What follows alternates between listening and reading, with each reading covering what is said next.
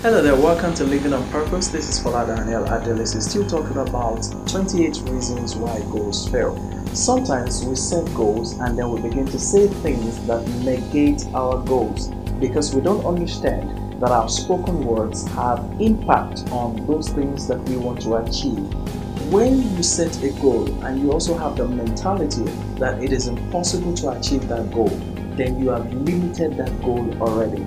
How can you set a goal for yourself and you say, I don't see how I can achieve this. It's very impossible. This is too big. Nobody has done this before. Now, those words will limit your capacity to achieve that goal. It will also limit the opportunity that you can be presented with to achieve that goal. Check your words each time you set goal and be sure that you're not speaking against your own goal. Because if you speak against your own goal, you're speaking against yourself. Every time you say anything negative, you're working against the goals that you have set.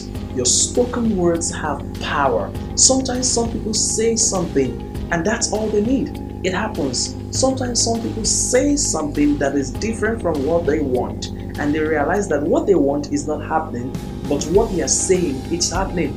You have to align your spoken word with your goal. Each time you write a goal down, saying that you want to become a better person, you write a goal down showing the skills that you want to acquire, you write a goal down showing how you want to develop yourself, make sure that your confession begins to align with those goals. If your confessions don't align with those goals, then you'll be working against yourself. It's very important. Spoken words are powerful. We can't underestimate it at all. Always ensure that you speak consistently to support all the goals that you have written. If you write a goal, it means that you believe you can make it happen.